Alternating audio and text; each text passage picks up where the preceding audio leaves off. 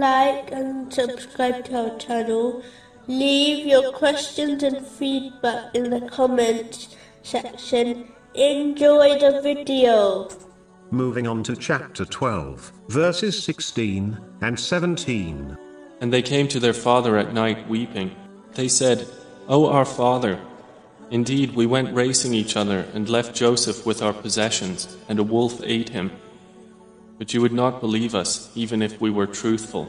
In a narration found in Jami' Tirmizi, number 1971, the Holy Prophet Muhammad, peace and blessings be upon him, discussed the importance of truthfulness and avoiding lies. The first part advises that truthfulness leads to righteousness, which in turn leads to paradise. When a person persists on truthfulness, they are recorded by Allah, the Exalted, as a truthful person. It is important to note that truthfulness has three levels. The first is when one is truthful in their intention and sincerity, meaning they act only for the sake of Allah, the Exalted, and do not benefit others for an ulterior motive, such as fame.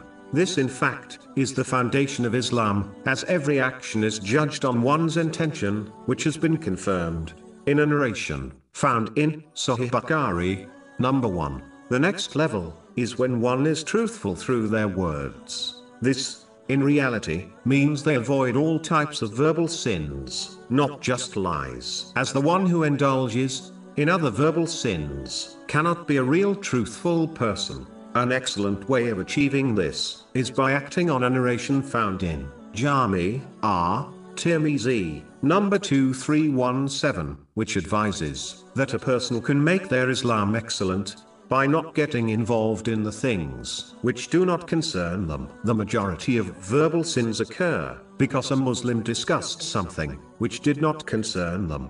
The final stage is truthfulness in actions. This is achieved through the obedience of Allah, the Exalted, by fulfilling His commands, refraining from His prohibitions, and being patient with destiny, according to the traditions of the Holy Prophet Muhammad, peace and blessings be upon him, without cherry-picking the actions or misinterpreting the teachings of Islam, which suit one's desires. They must adhere to hierarchy and priority order set by Allah, the Exalted, in all actions. A separate podcast series titled Truthfulness has been produced, which discusses this topic in detail. The consequences of the opposite of these levels of truthfulness, namely lying, according to the narration quoted earlier, is that it leads to disobedience, which in turn leads to the fire of hell. When one persists on this attitude, they will be recorded as a great liar by Allah, the Exalted.